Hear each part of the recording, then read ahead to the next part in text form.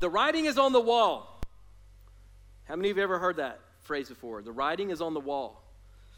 Now, typically, we hear that phrase when something bad is about to happen or someone's fate has been sealed, right? And so if you're watching a football game or a basketball game and your favorite team goes down by like 2 touchdowns late in the fourth quarter, you might hear the announcer say something like, the writing is on the wall for the Florida Gators, or the Tennessee Volunteers, or the Alabama Crimson Tide, although that's very rare that they would say that, right? So you might hear that, right? The writing's on the wall. Or maybe a politician has a scandal, and so the talking political heads on CNN or Fox or whatever poison you choose, they might say the writing is on the wall for that politician, right? They had a scandal. Or maybe you're watching, maybe you're like me, you enjoy watching nature documentaries, like on the Discovery Channel, and a baby seal like jumps into shark-infested waters and say, the writing is on the wall for that little baby seal.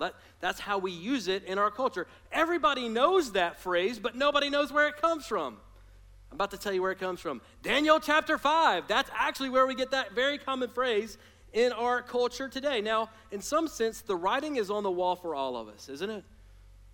I mean, for some of us, it takes a number of years, maybe a couple decades for us to kind of get there. For others of us, it comes out of the blue, right? It's a shock. It's a surprise. I can remember 3 deaths that really have shocked me in my lifetime. Now, for most of you, if you've lived for any amount of time, I'm sure you've got your own memories of deaths that just happened. You turned your phone on in the morning, or you turn the news on, and you're like, what? What? I can't believe they're gone. So for me, there were 3. The first was when I was in high school when Princess Diana died. So if you're over 35, you probably remember that, right? I was in high school, and Princess Diana was like this really intelligent, really attractive, really globally beloved figure. She had a heart for the poor. She was loved by almost everyone. In the summer of 1997, she was in Paris. She left an establishment. Her driver was driving her, and they were being chased by the paparazzi in Paris, and her driver lost control of the vehicle in a tunnel, slammed into the side of the tunnel, and she was gone, 36 years old. The second death that I remember really surprising me 7 or 8 years ago was Michael Jackson. Right? So if you're older than like 25, you probably remember Michael Jackson, arguably the most influential entertainer of our era, right? The moonwalker, 80s and 90s, just kind of a legend. Took too many sleeping medications or mixed the wrong medications and never woke up. 50 years old, just like that, gone. The one that probably impacted me most, that was the most recent, just a couple years ago, was Kobe Bryant, right? And that's because we were basically the same age, right?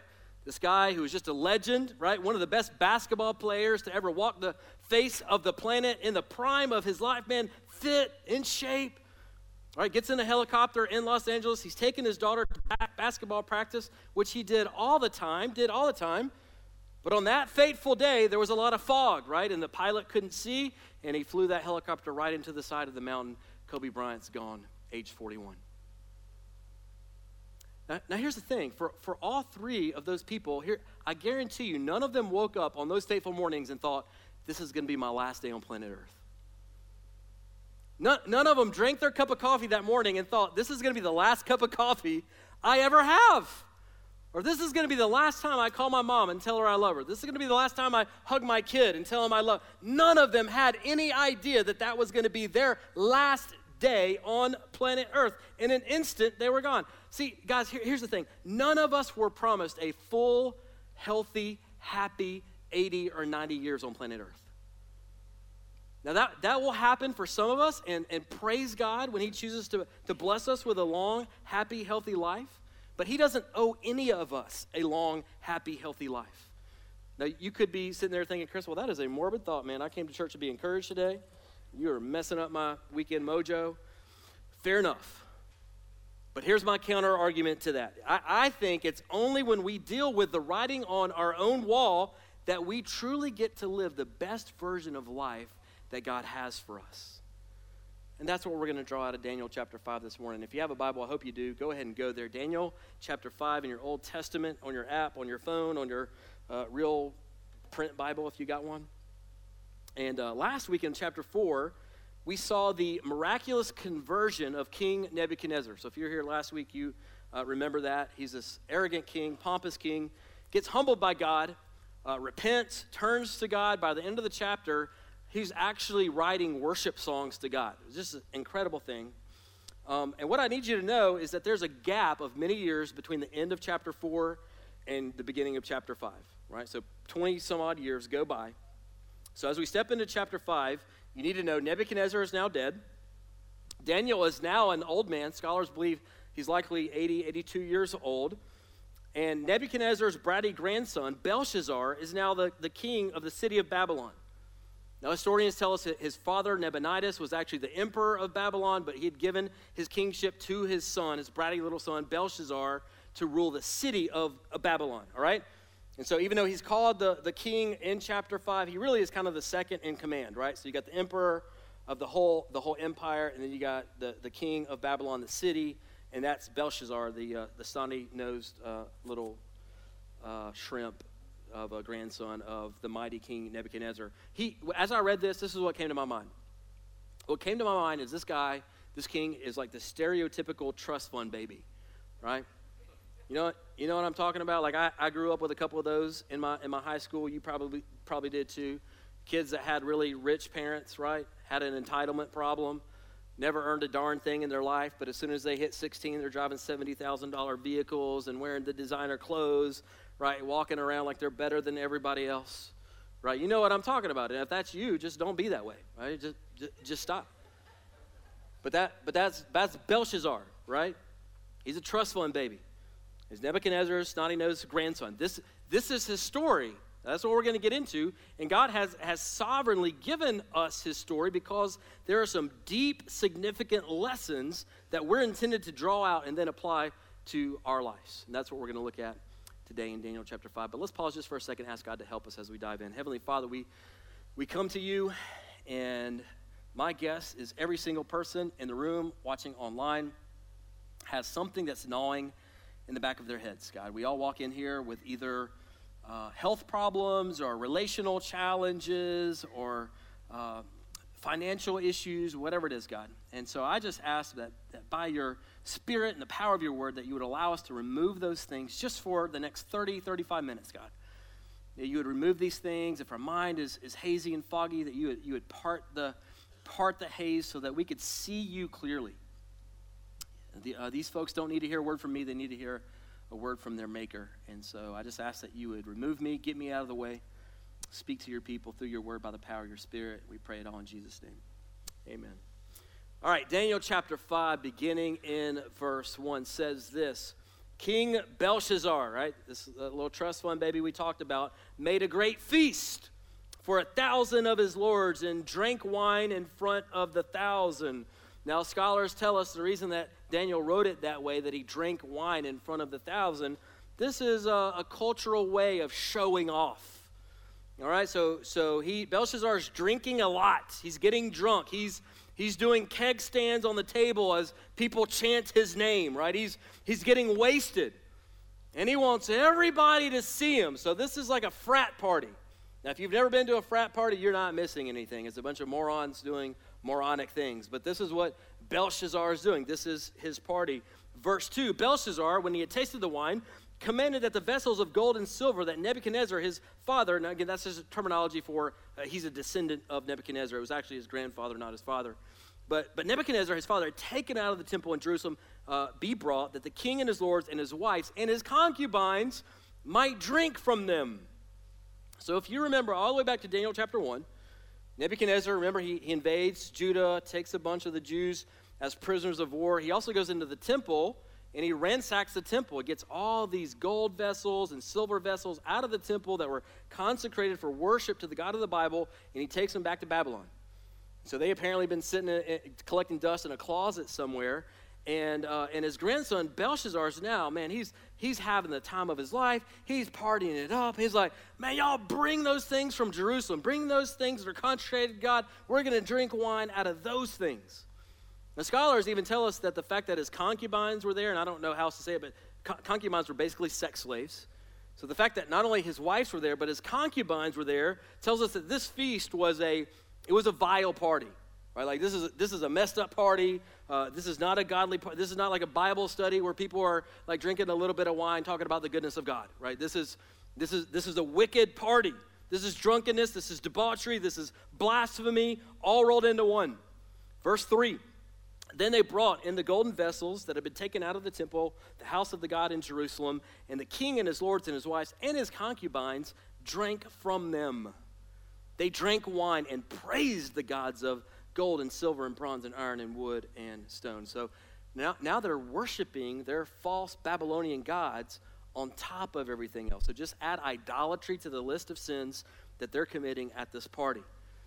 Now here's what's fascinating, and we don't find this out till later on in the chapter, but historians tell us to confirm this as well, that as this party was going on, the Persian army was encamped outside of the city walls. So as Belshazzar is doing keg stands and just mocking God and drinking out of the vessels of the temple of God, the most fierce army in the world, the Persian army, is sitting right outside his gates. Now here's the fascinating thing. Bible scholars and historians tell us that Belshazzar had to have known that was the case.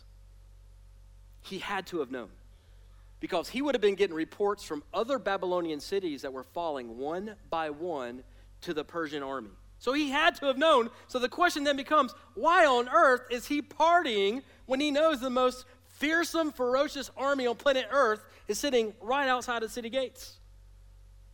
Now, some have speculated maybe he was just sticking his head in the sand. He knew it was coming, nothing he could do about it, and so he just didn't want to think about it. Some scholars think that was the case. And the reality is, I think a lot of us today, that's how we cope with our reality, right? We just stick our head in the sands. We know what's coming. We don't want to think about it. So we just occupy ourselves. We just kind of distract ourselves with entertainment, with social media, with food, with drink, whatever it is. It's kind of like when I have a dental work scheduled, man. Like that morning, I'm on Twitter, I'm mowing the grass. Like I don't want to think about that nurse that's about to jab 5 needles into my mouth, and then the dentist that's about to jackhammer a hole into my tooth, and like I don't want to think of it, right? So I'm trying to occupy myself so I don't have to think. I got my head in the sand. I don't want to know. I don't want to think about it. And so that could have been the case with Belshazzar. Like he knew what was coming, just didn't want to think about it. Or, and I think the more likely scenario is, listen, y'all, he was just that arrogant. He was just that arrogant. Ancient historians, and you can look this up, this is all extra biblical, all recorded in history. Babylon had, some of the walls outside of the city were over 300 feet tall, 30 stories high. The walls that defended and circled the city of Babylon were so wide that chariots could ride on top of the wall. I mean, it was a massive fortified city. It was considered in ancient times the city that could not be conquered. Like humanly speaking, that's a city no army will ever conquer. In fact, historians tell us that they had enough food and drink to last them 20 years. Right? So even if they got cut off from the rest of the world, they could all survive for 20. They were the first preppers, right? So if you got some peanut butter in your basement, some bottles of water, that's not your idea. They were doing it 2,600 years ago. Now, there was just one very small tactical error, oversight in that fortified city. Now, this is fascinating. This is all historical. You can look it up. The Euphrates River ran north to south. And the Babylonians were brilliant because they built their city so that the Euphrates River, would run right under the gates of the city wall. So they would have fresh water all the time. Brilliant, right? The only problem is the Persian army figured out how to divert temporarily the Euphrates River. And so once that riverbed was dry, because they dammed it up, they were able to march in right on the riverbed, right under the wall, into the city of Babylon. And they never saw it coming. They're living it up. They're partying it up. And we got the biggest walls in the world. We got the toughest army. Man, we are safe. We got food for 20 years. Let them hang out outside, man. We're going to live it up. And I think, man, what a picture for us. How many of us live arrogant lives just like that? Man, I got everything that I need. I'm young. I'm going to live it up. I'm going to party it. And yet judgment is sitting right outside the gates of our own life. That's what Belshazzar is doing, man. He's partying it up. He's defying God. The enemy is right outside his gate. Now, we have an expression for this in our culture. It's called whistling past the graveyard. You guys heard that expression before, whistling past the graveyard? That just means pretending that you're not afraid when you actually are afraid or should be afraid. And I think that's how a lot of people in our culture live their lives. Just kind of arrogantly pretending that death will never come knocking on their door. And so truth number one, write this down if you're a note taker. Truth number one on the screens for you. Whistling past the graveyard is not advisable. It's not advisable. Friends, sticking your head in the sand is not a strategy to win at life.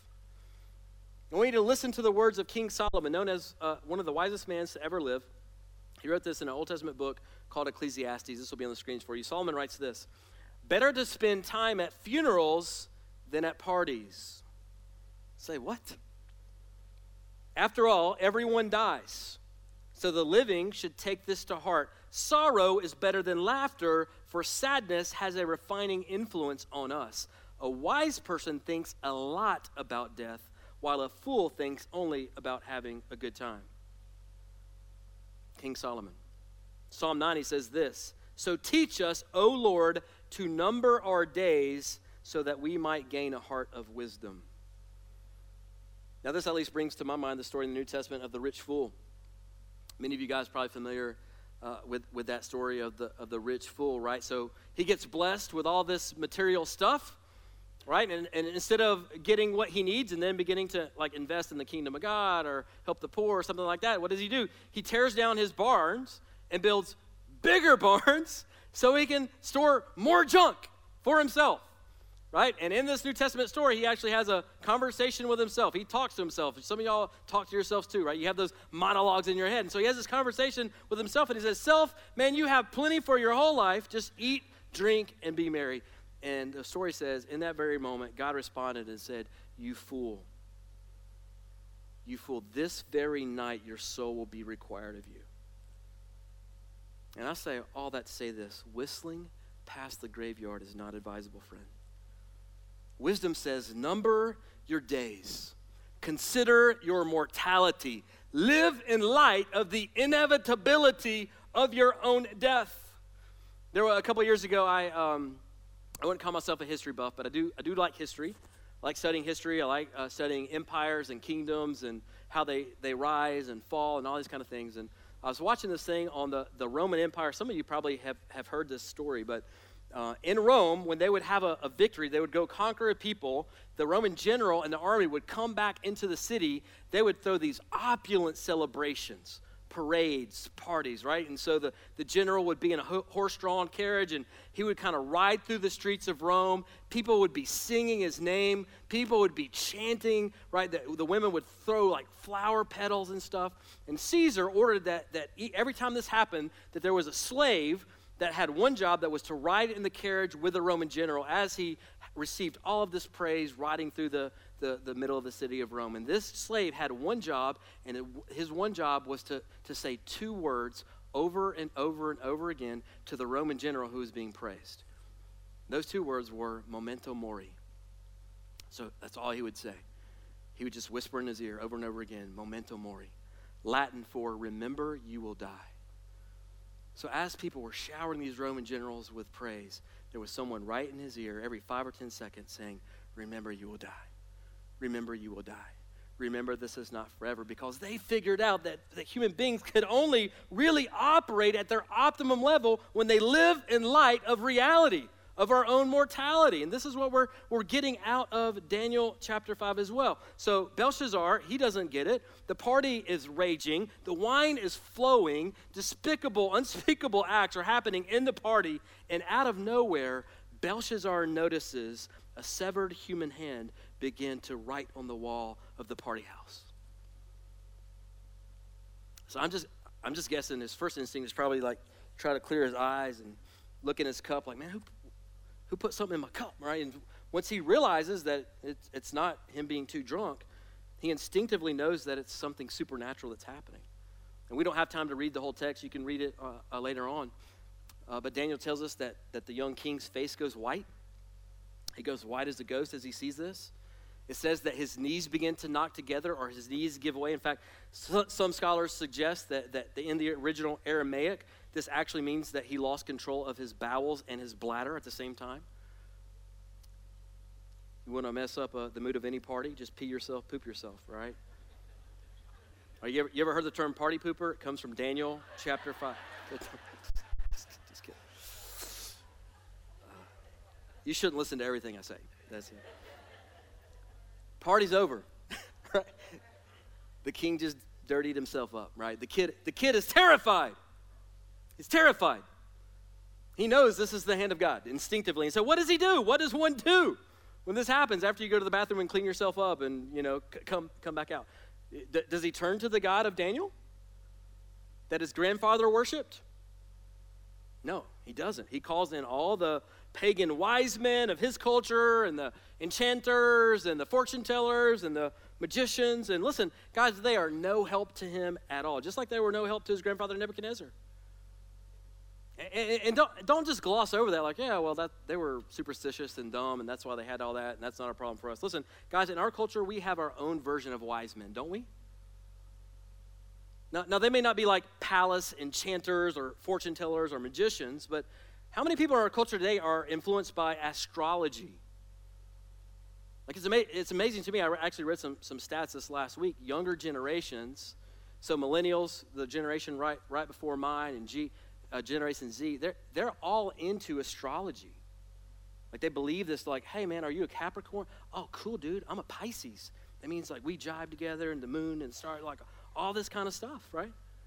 We have our own cultural wise men.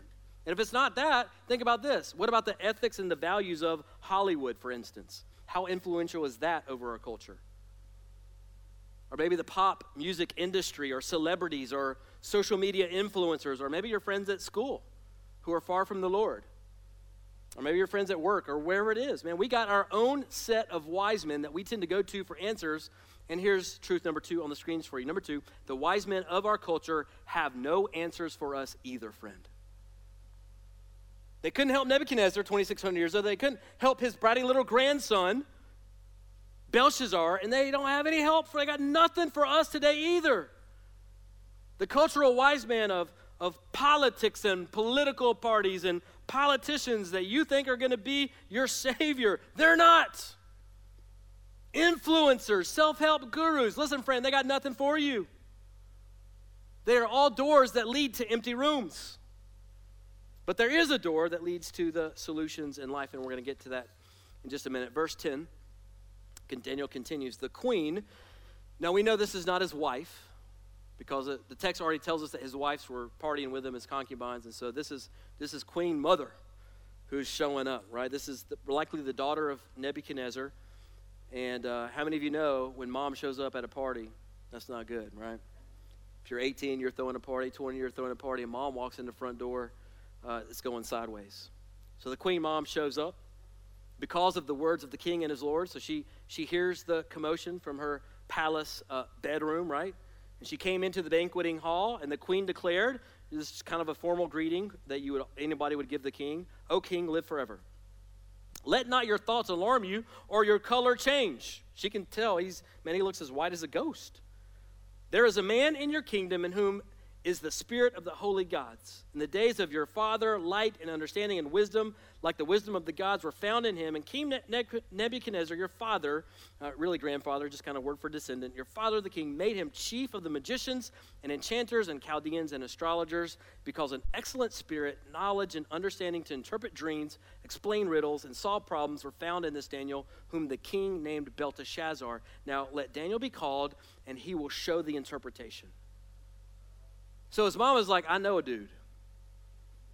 Relax, son. Sit down, stop hyperventilating, take some deep breaths. I know a dude.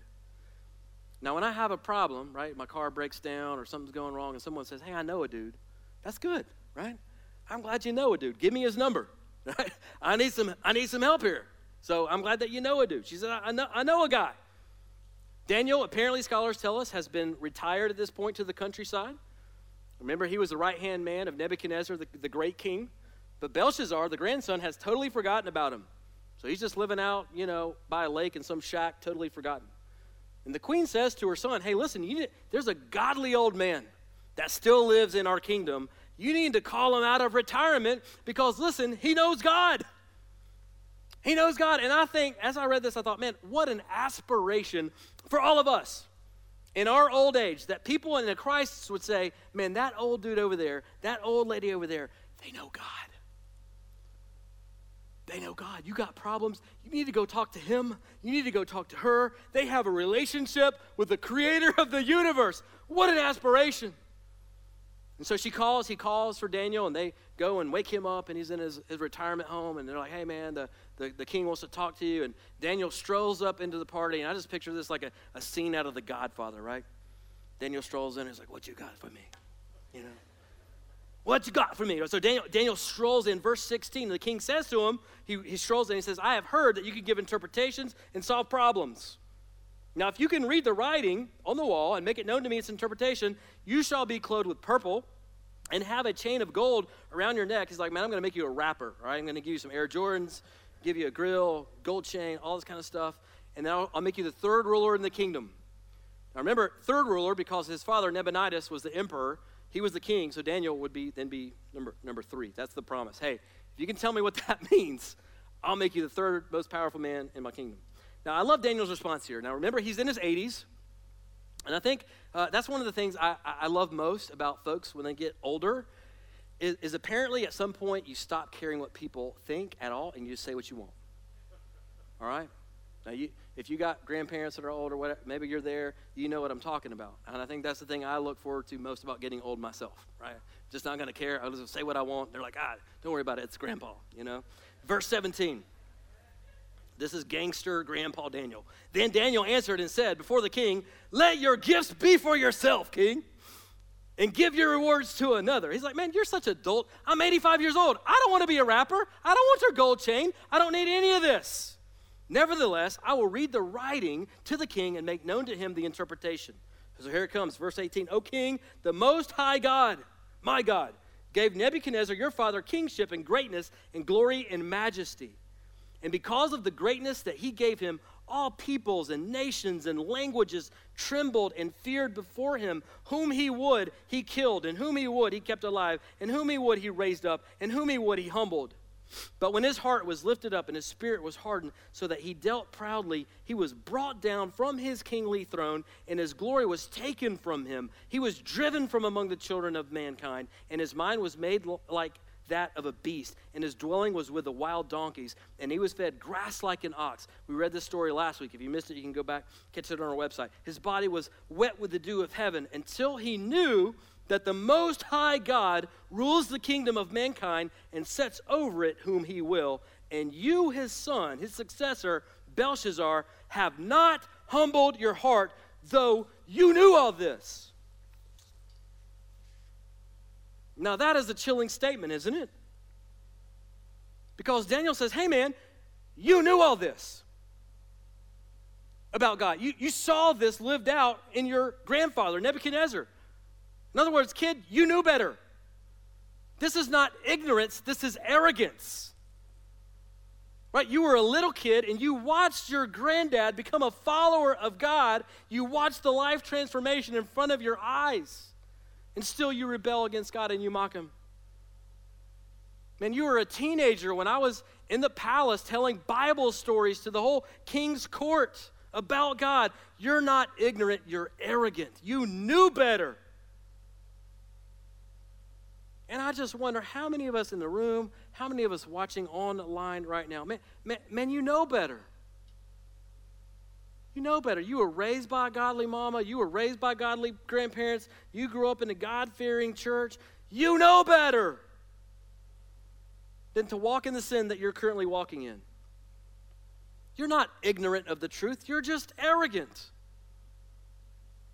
And God has a way of dealing with arrogance in our hearts. Look at verse 23. Daniel continues. He's just grilling this king. But you have lifted up yourself against the Lord of heaven. That, my friends, is never advisable. And the vessels of his house have been brought in before you, and you and your lords and your wives and your concubines have drunk wine from them, and you have praised the gods of silver and gold and bronze and iron and wood and stone, which do not see or hear or know. They're fake gods. All your gods are fake. But the God in whose hand is your breath, I love that statement. King, the breath in your lungs doesn't even belong to you. It is a gift from the God of heaven. In whose hand is your breath, in whose are all your ways, you have not honored. I read recently about house church movement in Asia. And they were seeing incredible success in an area where Christianity was persecuted heavily. And lots of people coming to faith from Muslim backgrounds, and they would gather on Sunday morning, kind of like we are right now. They would study passages of the Bible, but they would do something very unique. They would do something different than we do. They would tell them at the end of the Bible, they would study Daniel 5 or Matthew 12 or whatever it was. And they would tell them as they dismissed, don't come back until you've put this into practice. Until you found a way to put these truths into practice in your life. And you can tell us next week how you put it into practice. Don't come back. In other words, you don't need Daniel 6 until you start living Daniel 5. And as I was studying, I thought in my mind, like, man, I wonder how that would go over in the church in America. This obedience-based discipleship, right? If I said, hey, listen, guys, until you apply Daniel chapter 5, I don't want to see you again. You don't need Daniel chapter 6 until you start living out Daniel chapter 5. I would never see any of y'all, you know? This is called obedience-based discipleship. See, for most of us, it's not a knowledge issue, it's an obedience issue.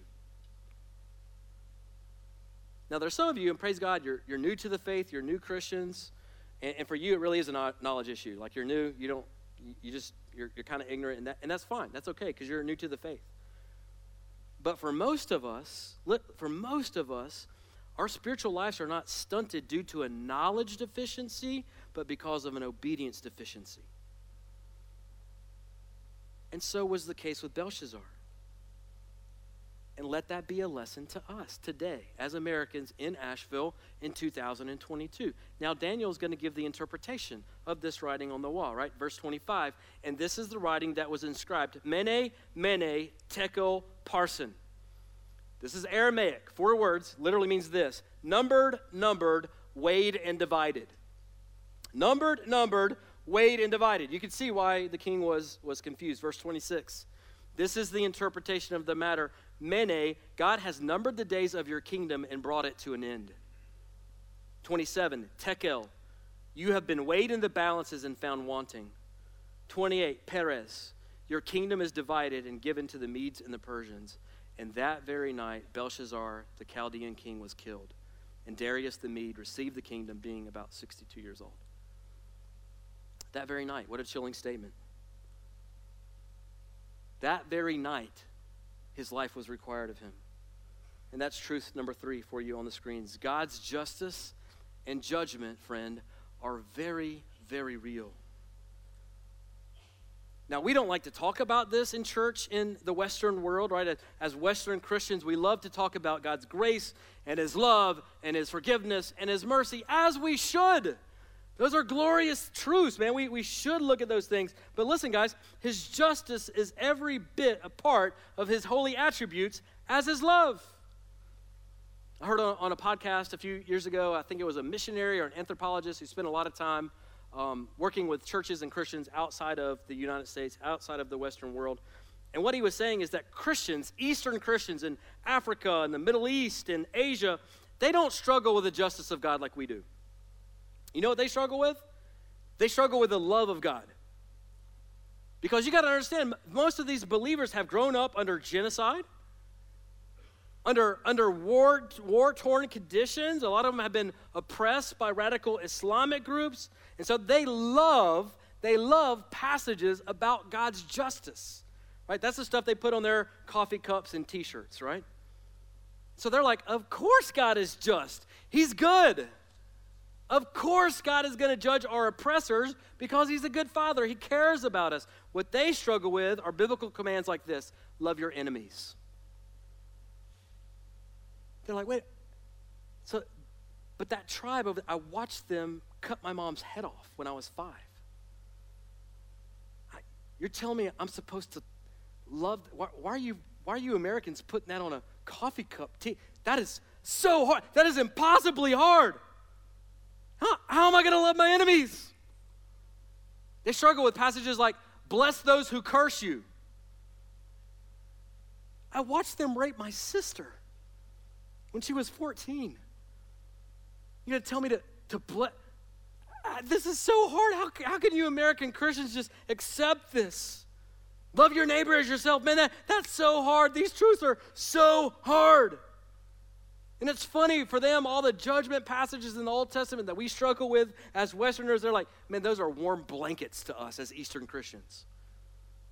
And all the verses that we like to throw in coffee cups and T-shirts, man, are really hard for them. It is cultural perspective. The point is this: God is loving, yes, but he is also just. And his judgment is coming, and you should prepare yourself. That's the message of Daniel chapter 5. Because listen, guys, it could, just like for Belshazzar, it could be sudden. You're not promised 80 years. You're not promised none. Statistically, at this time next year, the summer of 2023, some of you will not be here. You'll be in eternity. Some of you may not be here next week. We're not promised another breath, another day. So do not harden your heart against the calling of the Holy Spirit. If he's wooing you, if he's calling you home, listen and respond. And that leads us right into truth number 4. We're almost done here. Truth number 4, the writing is on the wall of your life. Friend, your days have been numbered. And we all know this in our culture. That's why we say things like, man, I got these things on my bucket list. Right? I met a lady after the 9:15 who was visiting from Switzerland. And I said, hey, visiting your homeland is on my bucket list. We all say that. That's just another way of saying, I know I'm not going to live forever.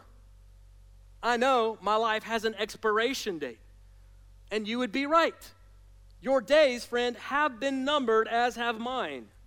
Your life will be weighed and found deficient, as will mine.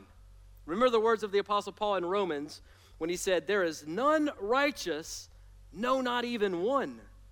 Later on, he goes, all have sinned and fallen short of the glory of God.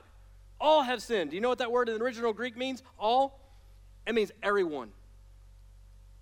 It means all y'all. All us. Everybody under the sound of my voice. If you're in this room, if you're watching online, that includes all of us. We've all fallen short. None of us are good enough to get to God on our own merits. None of us are a good person, quote unquote. And you will be divided from your kingdom. You actually will be divided from your very life. It will be required of you at some point in time. If you're thinking, well, that's pretty depressing. Wish I wouldn't have come to church today. Listen, that would be depressing if it weren't for the last truth. Number 5, this is it. On the screens for you. Number 5, the finger of God has appeared for you. Not just to you, but for you. Now, this is interesting. I didn't know this until I really dug in this week. But whenever the Bible uses the terminology of the finger of God, something amazing is always about to happen. Let me show you what I mean. So it appears in the Old Testament, that word, or the wording finger of God, and the plagues break out in Egypt, right? As a means to rescue God's people from their oppressors. The finger of God appears again, and the 10 Commandments are written for his people, right? In the Old Testament, oftentimes the finger of God was tied to judgment. In the New Testament, we begin to see a bit of a paradigm shift. In fact, in Luke chapter 11, you can go read this on your own time. Really incredible. Jesus is healing people. He's casting out demons. He's feeding hungry people. He's performing all these miracles. And then he makes a statement where he essentially says, I'm doing all of this by the finger of God. Go read it in Luke. Jesus is saying, in other words, you are seeing the finger of God in this generation through me. Jesus is going, I am the finger of God. And so, man, I don't know, maybe you're out there and you're thinking, man, okay, that's an interesting, passage, message, whatever. Not sure, kind of on the fence about all this stuff. Maybe if God would appear to me and write something on my bedroom wall, I would believe.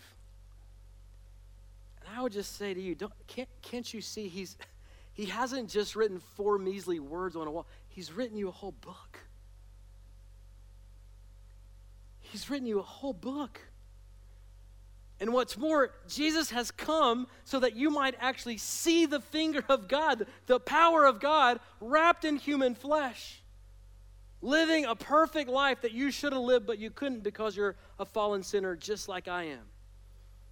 And dying the brutal death that you should die to give you life so that, listen, when you stand before God on that final day of judgment, and listen to me, friend, you will stand before God on that final day of judgment, and you will be alone on that day.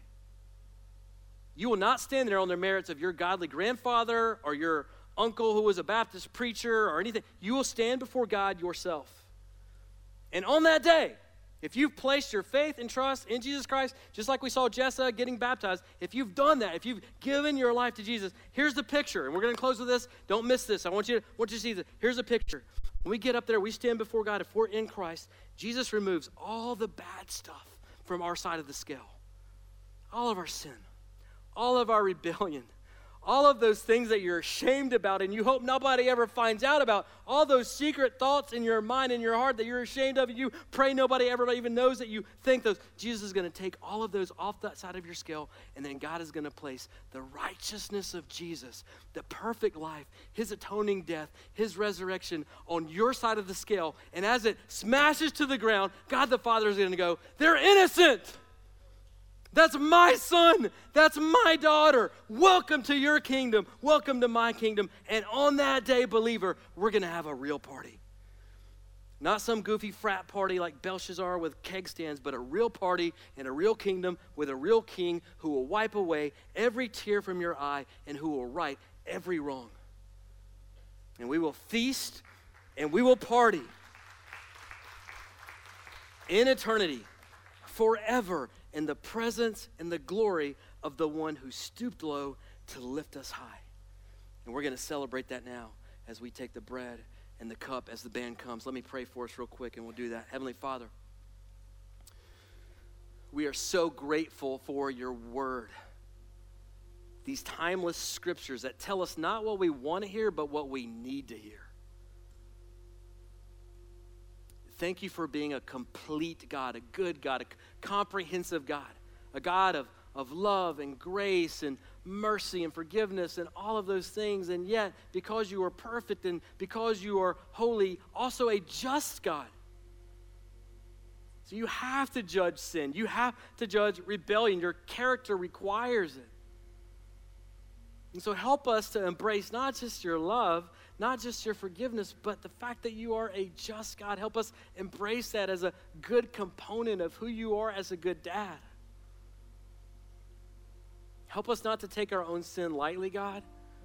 Would you grieve us over our sin? Would you help us to see our own sin the way that you see it? Would you help us to weep over our sin? Not to celebrate it, not to embrace it, but to turn from it and run into your arms and say, God, I can't live this life that you're asking me to live in my own strength and my own power. I don't have enough willpower. I need you. God, if you don't show up in my life today, I'm done. I'm toast. I can't do it. God, I need you. If you don't show up, I'm done. So would you lead me? Would you guide me by your Spirit? Would you give me the words to say today to my classmates and my colleagues and my wife and my kids? Because they don't need to hear from me. They need to see you through me. God, thank you for being that kind of God that walks with us. God, thank you that your finger has appeared for us in your son Jesus, that he went to that cross on Calvary 2,000 years ago and he shed his blood to free us, to give us forgiveness, to give us an abundant life now and in eternity. God, we could never thank you enough for coming on that rescue mission for us that we didn't deserve, that we didn't earn, only because you loved us enough. So God, as we celebrate now, as we take this cracker and we remember your broken body on that cross all those years ago, your body mangled for us. And then we take that cup and we drink that juice that represents your blood that spilled out all over that mountain in Jerusalem all those years ago to set us free.